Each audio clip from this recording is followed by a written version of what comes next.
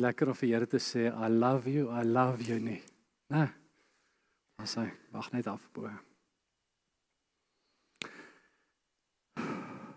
Kom ons bid gou saam. Aba Vader, U het ons lied gehoor, ons is lief vir U. Ons is lief vir U.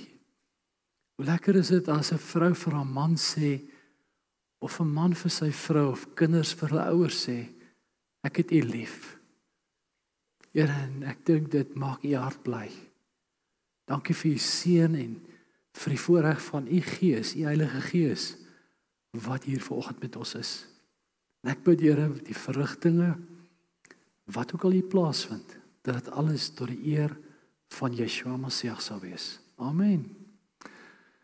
Boetie en sissa, ons gaan 'n bietjie praat oor 1 Samuel 4. Ek wou graag uit 1 Samuel 3 gepraat het, want is lekker waar die jong seun die Here hoor en dan met Eli gaan praat. Ons gaan raak daaraan, maar 1 Samuel 4 het Abba op my hart gelê en julle gaan agterkom dat vir die wat nie is dalk by die gemeente, ons gebruik die naam Yeshua, dis Jesus Christus, en Yahweh, en Ruach HaKodesh, of die Heilige Gees, so, dis die drie enige God, die God van die woord, wat ons hier so aanbid. 1 Samuel 4, ek gaan gou lees, net kyk dat ons daar hier reg het, die tegnologie. Daar sê, en die woord van Samuel het tot die hele Israel gekom, en Israel het uitgetrek vir die geveg, die Filistyne tegemoet, en hulle het laar opgeslaan by Ebenezer, maar die Filistyne het laar opgeslaan by Afek. Toe die Filistyne hulle opgestel het om Israel te ontmoet, en die geveg ontwikkel, is Israel voor die Filistyne verslaan, en het op die vegterrein in die veld omtrent 4000 man doodgeslaan. Terwyl die manskappe die laar inkom, sê die oudstes van Israel, waarom het die Here ons vandag voor die Filistyne verslaan? Laat ons die verbondsark van die Here uit Silo na ons toe bring, dat dit onder ons kan inkom en ons verlos uit die hand van ons vyande. Daarop het die manskappe na Silo gestuur en die verbondsark van die Here van die leerskare wat op die Gerub troon daarvandaan gaan haal, en die 2 seuns van Eli, Hofni en Pinias, was daar by die verbondsark van God. En net toe die verbondsark van die Here in die laar inkom, het die hele Israel 'n groot kruisgeskreeu aan, sodat die aarde gedreun het. En die Filistyne het die geluid van die gejuig gehoor en gesê, watter geluid van 'n groot kruisgeskreeu is dit in die laar van die Hebreërs? Toe verneem hulle dat die ark van die Here in die laar gekom het. En die Filistyne het bang geword, want hulle het gesê, God het in die laar gekom. En hulle het gesê, wee ons, want so iets het gister en eergister nie gebeur nie. Wee ons, wie sal ons red uit die hand van hierdie gewellige gode? Dit is dieselfde gode wat die Egiptenaars met allerhande plaag getref het in die woestyn. Wees dapper en gedra julle soos manne Filistyne, dat julle nie miskien die Hebreërs dien soos hulle julle gedien het nie. Gedra julle dan soos manne en veg. Toe het die Filistyne geveg en Israel is verslaan sodat hulle gevlug het, elkeen na sy tente toe. En die slagting was baie groot van Israel en het daar 30.000 voetgangers geval. Die ark van God is ook geneem. En die 2 seuns van Eli, Hofni, Pinias en Pinias het gesterwe. Toe het 'n Benjamiet van die slagveld afgehardloop en dieselfde dag in Silo aangekom en met geskeurde klere en grond op sy hoof. En terwyl hy aankom, sit Eli juis en uitkyk op 'n stoel aan die kant van die pad, want hy was besorg oor die ark van God. En die man het gekom om dit in die stad mee te deel en die hele stad het geskreeu. Toe Eli dan die geluid van die geskreeu hoor, sê hy, wat is dit vir 'n rumoerige geluid? En die man het gou gekom en dit aan Eli meegedeel. En Eli was 98 jaar oud en sy oë het styf gestaan sodat hy nie kon sien nie. En die man het vir Eli gesê, dis ek wat van die slagveld gekom het. Ja, ek het vandag van die slagveld gevlug. En hy het gevra, wat het daar gebeur, my seun? Die boodskappers antwoord en sê, Israel het voor die Filistyne gevlug. En daar was 'n groot nederlaag onder die manskappe. En die 2 seuns, Hofni en Pinias, het ook gesterwe. En die ark van God is geneem. Net toe hy melding maak van die ark van God, val hy agteroor van sy stoel af, die kant van die poort, sodat hy sy nek gebreek en gesterf het, want die man was oud en swaar, en het Israel 40 jaar lank gerig. En sy skoondogter, die vrou van Pinias, was verheen in haar swangerskap. Toe sy dan die tyding hoor, dat die ark van God geneem is, en dat haar skoonvader en haar man gesterf het, het sy haar krom gebuig en gebaar, want haar barenswee het haar oorval. En terwyl sy op sterwe lê, sê die vroue wat by haar staan, wees nie bevrees nie, want jy het 'n seun gebaar, maar sy het nie geantwoord nie, en dit nie ter harte geneem nie. Vers 21, maar die seentjie Ikabod genoem en gesê, weggevoer is die eer uit Israel, met die oog op die wegneming van die ark van God, en met die oog op haar skoonvader en haar man. En sy het gesê, weggevoer is die eer uit Israel, omdat die ark van God geneem is.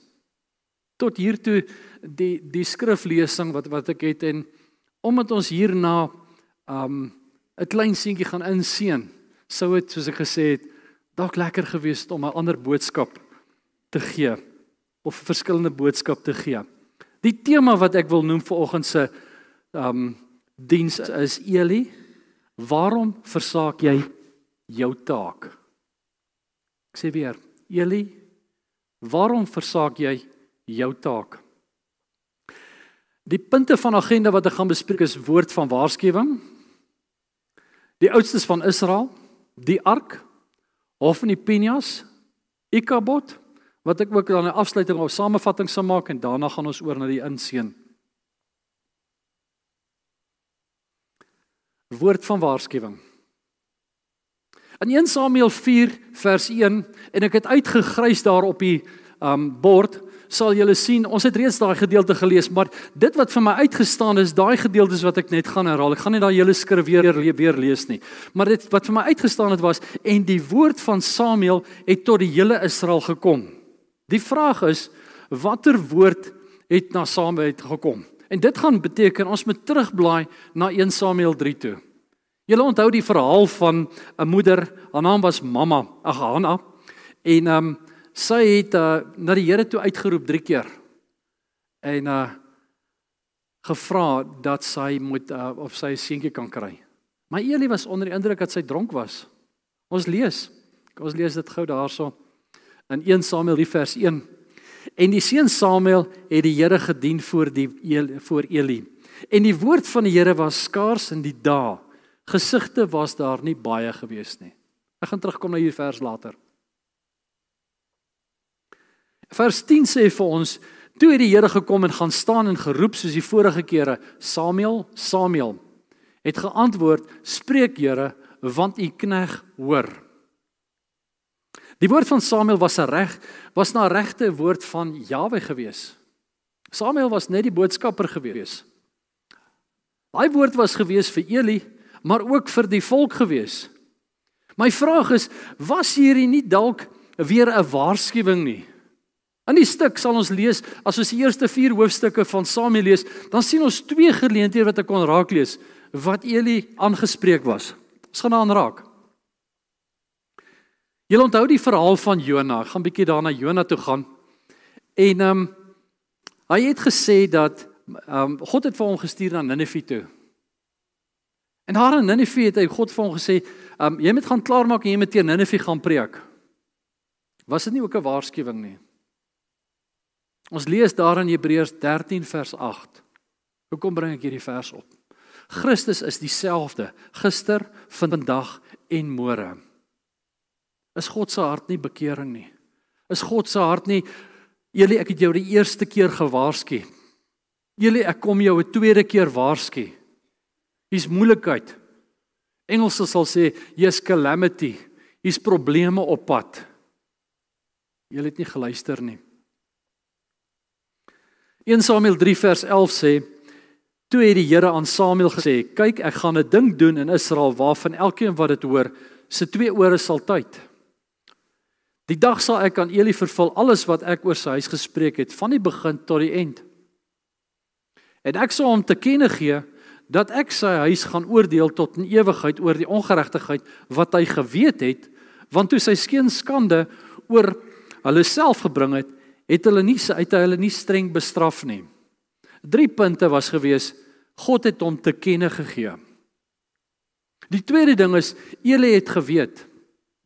En die derde ding is, was te sag met sy kinders gewees.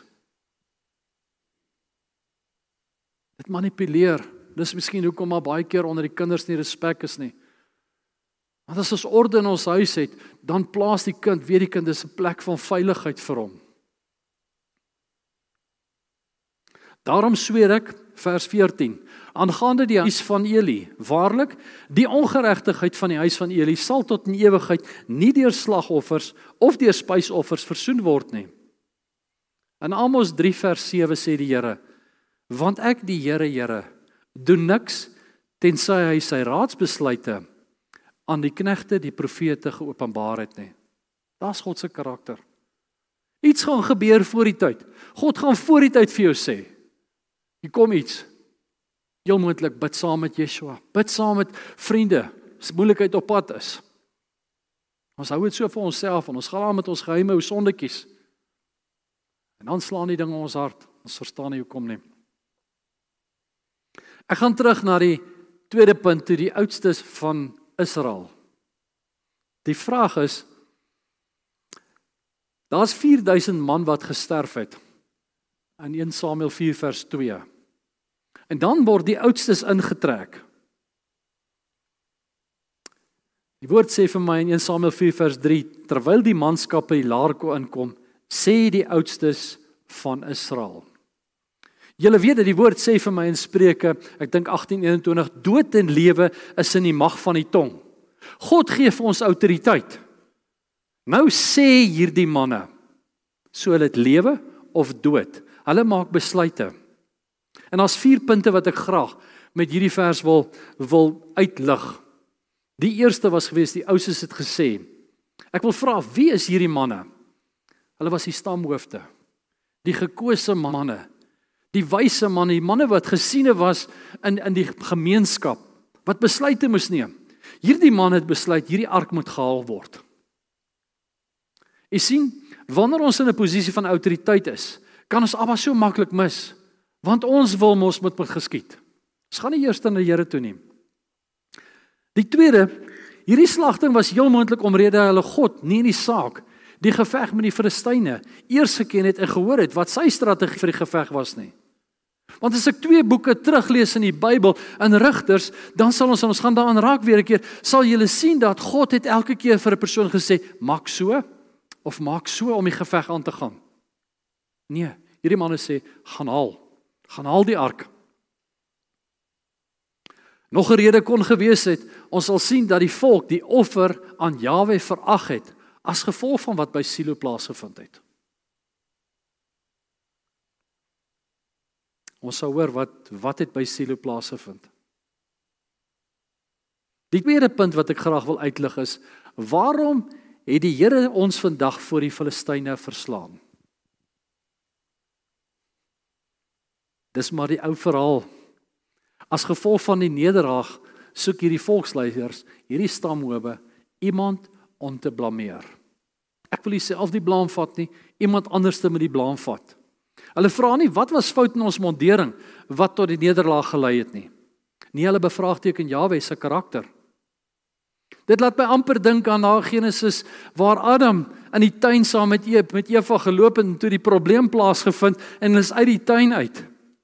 En dan kom Adam en hy bevraagteken die Here, amper beskuldig hy die Here. Hy sê, Here, maar is die vrou wat jy my gegee het?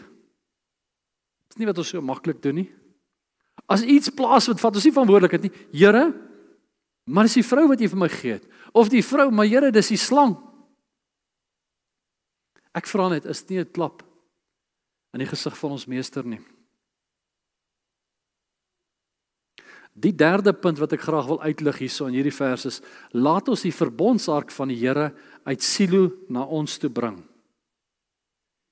Die probleem is, hierdie ark is in die allerheiligste. Hierdie ark word slegs 1 keer 'n jaar deur die hoofpriester besoek. Hy alleen kan daar ingaan. Verwaand, kom ons gaan ruk die gordyne oop, in die allerheiligste in. Ons vat die ark. Die ander instrumente bly. Ja, moontlik wonder ek of hulle nie daai, In eie krag neem hierdie leiers besluite wat hulle dink die beste oplossing sou wees. Die ark tussen ons. In plaas van, kom ons raadpleeg Jahwe eerste. Kom ons neem so 'n bietjie introspeksie. Die derde punt, of die laaste punt, die vierde punt wat ek in hierdie vers uitlig is, dat dit onder ons inkom en ons verlos uit die hand van ons vyande. Die vraag is, wie of wat verlos? Die ark? Of die Here God wat bo die ark tussen die gerubs met sy volk deur die hoëpriester gepraat het? Ek wonder, as die ark vandag in ons huise en ons tempel sou staan, dink ek sou ons die Here gemis het. Is ons optrede vandag enigstens anders, is my vraag. Ons sal een van die volgende opsies vind. Kom ons stof die Bybel af. Ja. Kom ons trek die Bybel nader, want dit is nie lekker in die huis nie. Moeilike omstandighede. Hy het so lank op as 'n ornament op my bedkassie, of 'n ornament in ons huis geword het. En dan dalk veiliger, miskien moet ons 'n stukkie uit die Psalms lees. Want as ons vir iemand woord gee, dan gaan ons veilig toe, ons gaan Psalms vir hulle lees. Nie dat daar fout is nie, Here, praat deur Psalms. Of beter veilig, kom ons trek 'n versie uit hierdie versieboksies uit. Ken julle hom? Ons almal doen dit. Nie dat die Here nie met jou kan praat so nie. Maar ons begin 'n towerstokkie maak van God. En ek dink dis wat hier plaasgevind het. Miskien omdat my kind siek is, of my salaris nie lekker is nie, of die probleme in my huwelik is. Nou moet ek Bybel toe gaan. Vergeet die verhouding met die Here voor die tyd. Of nee, kom ons bid. Maar kort daarna as ons rondloop en sê, dit voel of my gebede teen die dak vasslaan. Jy spreek dood daaroor. Wat verwag jy anders? Ons as mens maak so maklik van tasbare goed idols, 'n afgod. Ons gee mos net oor aan die mens, my wil moet geskied. Nee, liewe toehoorder, 1000 maal nee. Nee, dis nie hoe die Here werk nie. Ek lees in die boek van Rigters, gee die Here vir Gideon 300 man. Daai 1000 wat hy gehad het, nee Gideon, 300 man. En dan moet jy 'n fakkel en 'n kruik vat. Here, maar ek sal 'n swaard wil hê of 'n spies wil hê of 'n geweer vandag. Nee, jy doen my plan. En dan wag jy vir my teken om uit te gaan.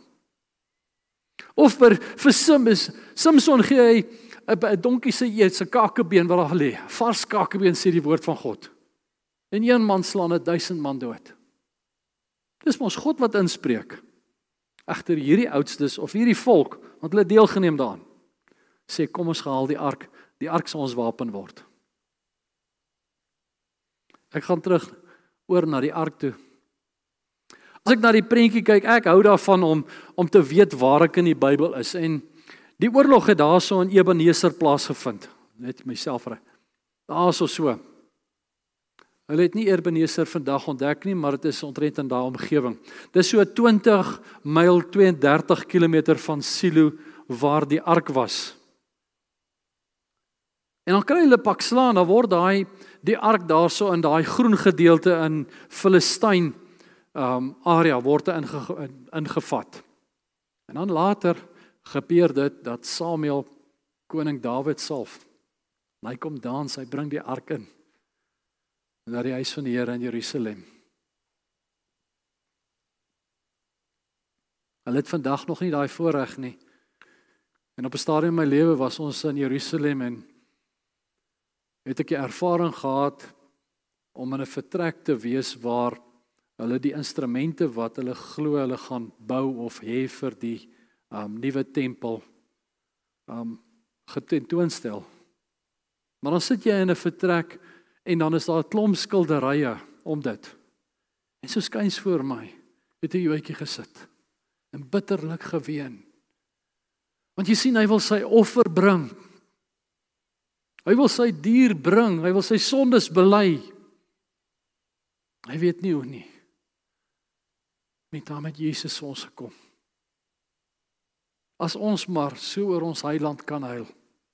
Daai verlange het wat daai man gehad het. Here, as ek dink aan verlede week wat ons herdenk het, die bloed wat aan die kusyne gesmeer is, dankie dat U koning is, wat gekom het en ons kon vrymaak het. 1 Samuel 4 vers 4 sê vir my, Hofni en Pinehas was daar by die verbondsark van die Here. Nee, laat ons as priesters saamgaan. Hulle was priesters gewees. Die mense moet hom sien. Hierdie ark was nie deur die volk met geweld weggeneem nie. Nee, ons wil hom saamgou, saam dans met hierdie ding. Hoor mooi vanoggend, ek maak nie afbreek aan God se instrumente wat hy gebruik het, daar neergesit het nie. Maar ons moet by die prentjie verby kyk en sien wat is die mens se motief en heel moontlik wat doen die vyand agter die mens of deur die mens om ons verhoudinge met Vader te skaad.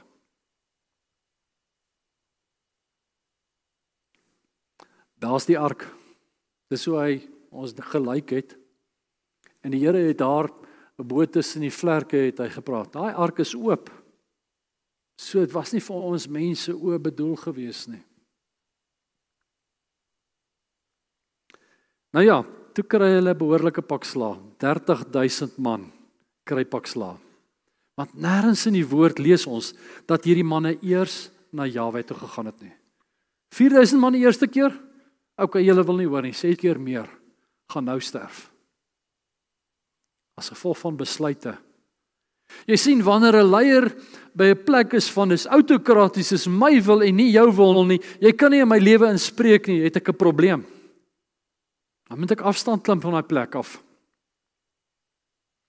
1 Samuel 4 vers 10 sê vir my, 30,000 man het geval. En toe gaan die ark. Die volgende punt, ek wil graag by Eli uitkom. En ek na Eli kyk dan voel dit vir my terwyl ek die studie gedoen het, maar Leon, jy beskuldig die man van soveel goed. Kom ons kyk bietjie na Eli. Eli was 'n priester by Silo gewees. Sy seuns ook. Eli was 'n goeie man. Die skrif het ons sê hy het die volk 40 jaar gerig. Hy het vir die Here gewerk, het heel moontlik die regte ding probeer doen en dit uitleef teenoor die volk. Dit laat my dink aan die verhaal van Hanna, toe sy vir Samuel gebid het. En Eli onder die indruk was dat sy dronk was en haar vermaan het. Ons het dit gelees. Hy sê vir haar, en toe sy lank gebid het voor die aangesig van die Here, en Eli op haar mond ag gegee het, want Hanna het in haar hart gespreek, net haar lippe het geroer, maar haar stem kon nie gehoor word nie, het Eli gedink dat sy dronk was. En Eli sê vir haar, hoe lank wil jy jou soos 'n dronk mens gedra? Sit jou wyn van jou af weg. Blyk te wees dat Eli egter nie so goed gevaar het met ouerskap nie. Jy sien, dit laat my dink aan die woorde van Jesus in Matteus 7 vers 5. Ons moet eers by die huis beginne. Wat sê daar? Geveinstes, haal eers die balk uit jou eie oog uit. En dan sal jy goed sien om die splinter uit die oog van jou broeder te haal. Liefde vir die Here. Ouerskap en dissipline begin by die ouerhuis. Nie by die skool nie. Nie by die kerk nie. Nie by die oom en tannie nie. By die ouerhuis. Hoeveel keer word ouers vandag deur kinders geminag of totaal geïgnoreer? Ek hoor die verhaal nou onlangs van 'n persoon. Sy pa was in die ouete huis gewees. Naweek het hy sy pa gaan haal by die ouete huis en as hy Vrydag daar arriveer dan sit 'n ou tannie in die ingangsportaal. Lippies rooi gemaak, haartjies gekam, beste kleertjies aangetrek. Wag vir haar dogter of haar seun om haar te kom haal. Naweek gaan verby. 4 jaar het verbygegaan. Tannie gehoop het, dalk hierdie naweek sal my kind my kom haal. Dalk hierdie naweek sal my kind aan my aandag gee. Afgeskryf.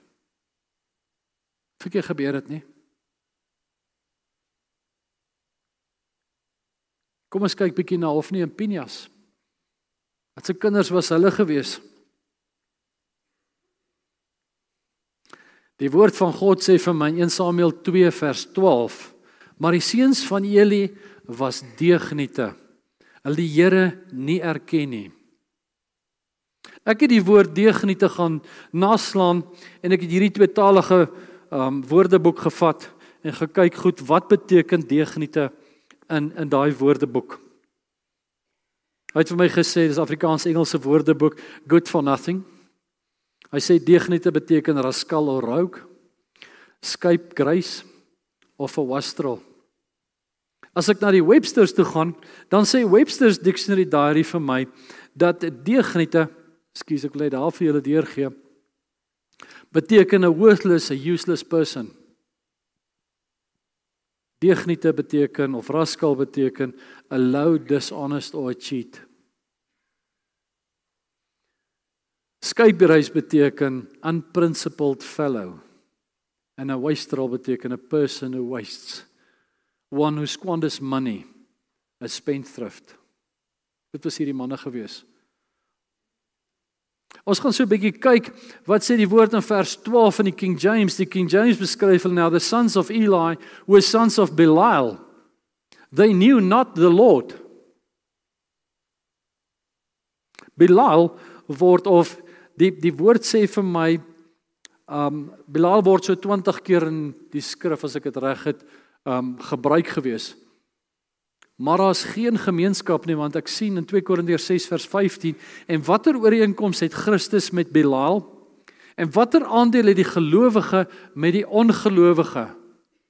So Belial is gelyk aan Satan, want Christus het geen ooreenkoms met Satan nie.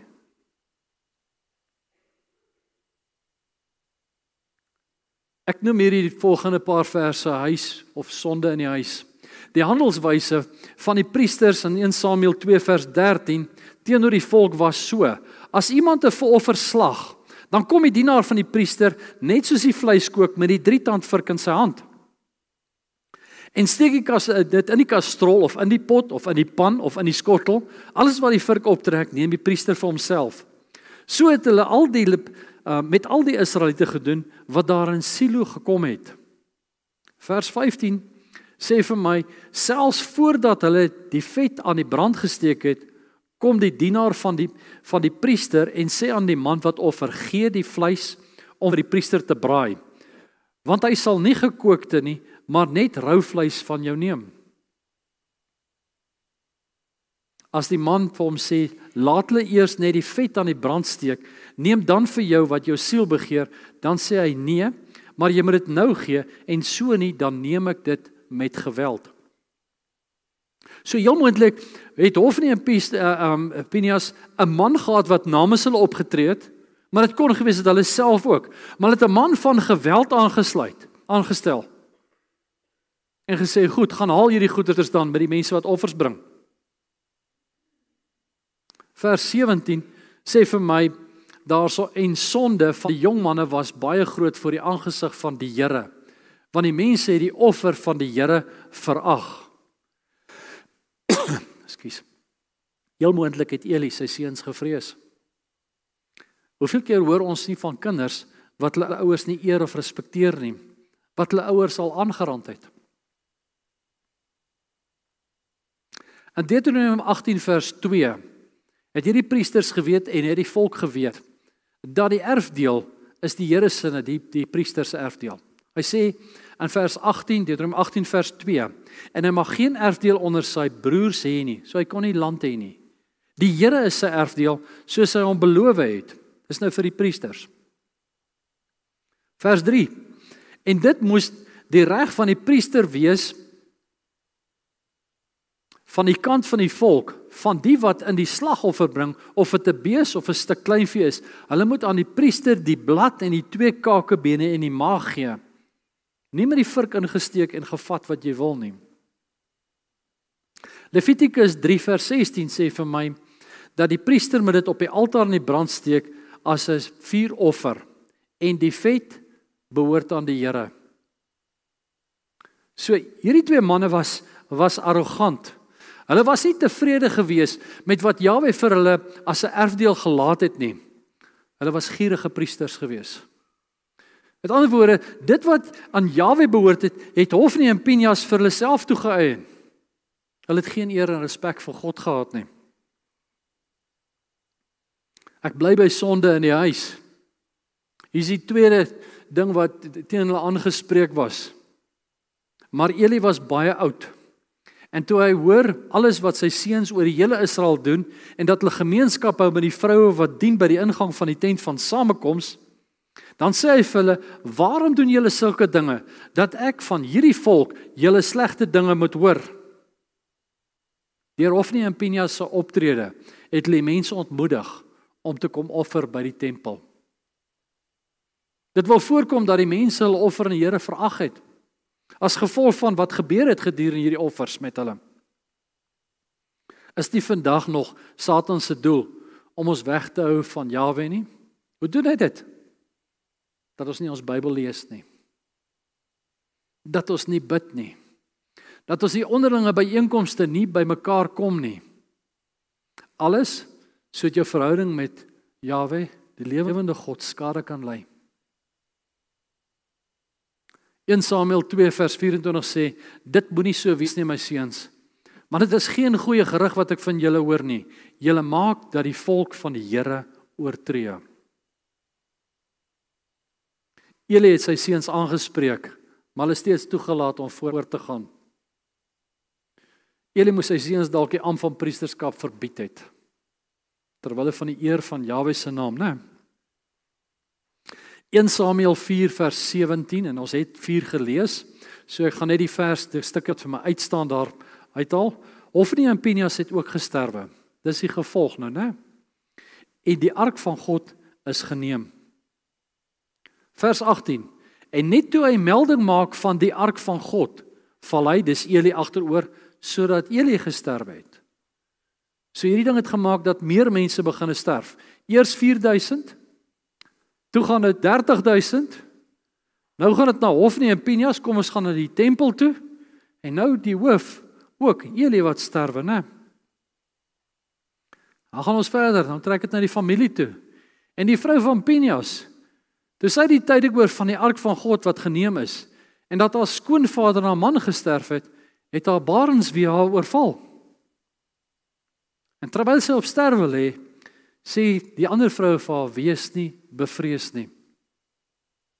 Ek het goed gedink om dalk hierso op hierdie oomblik met die kinders te praat.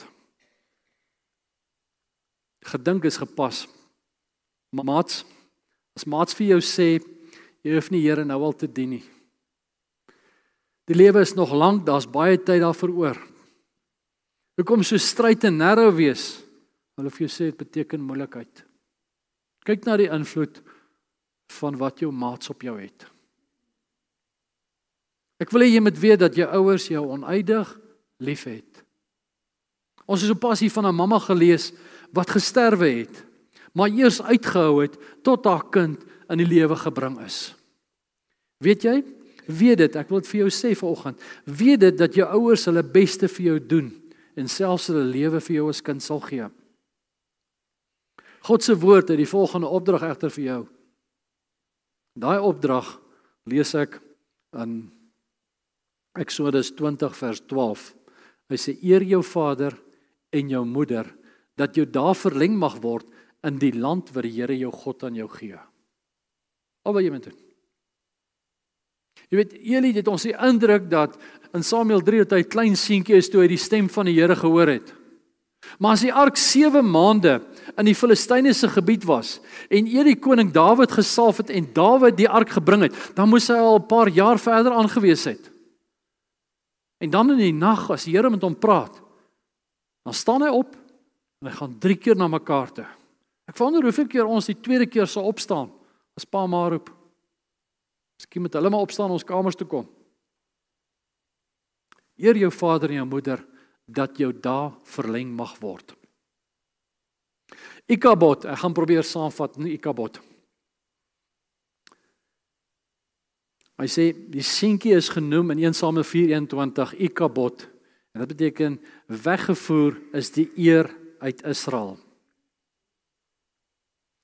Vers 22, weggevoer is die eer, en omdat die ark van God geneem is.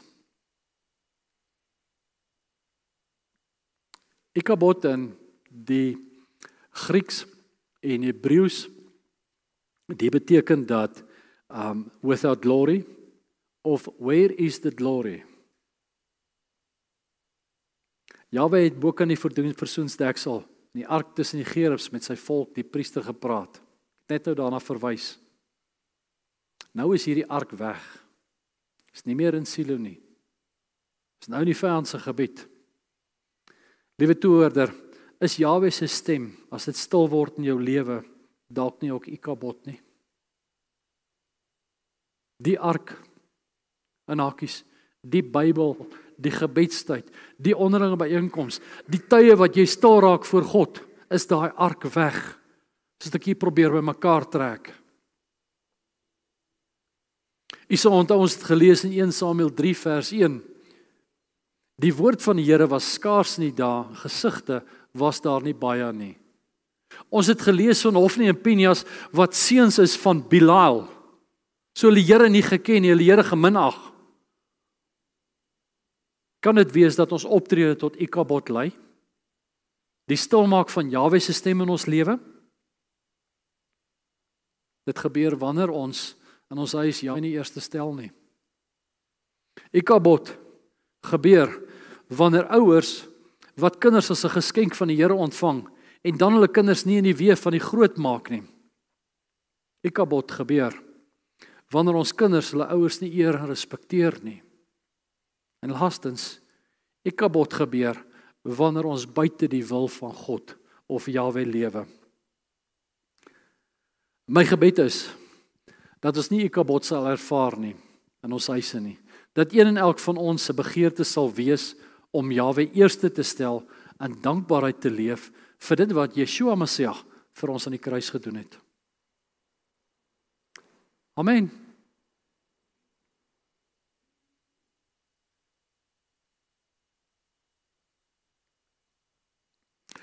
Ons gaan oor na die toewyding van 'n jong man. Daar sou sy. Mamma het net op baie trots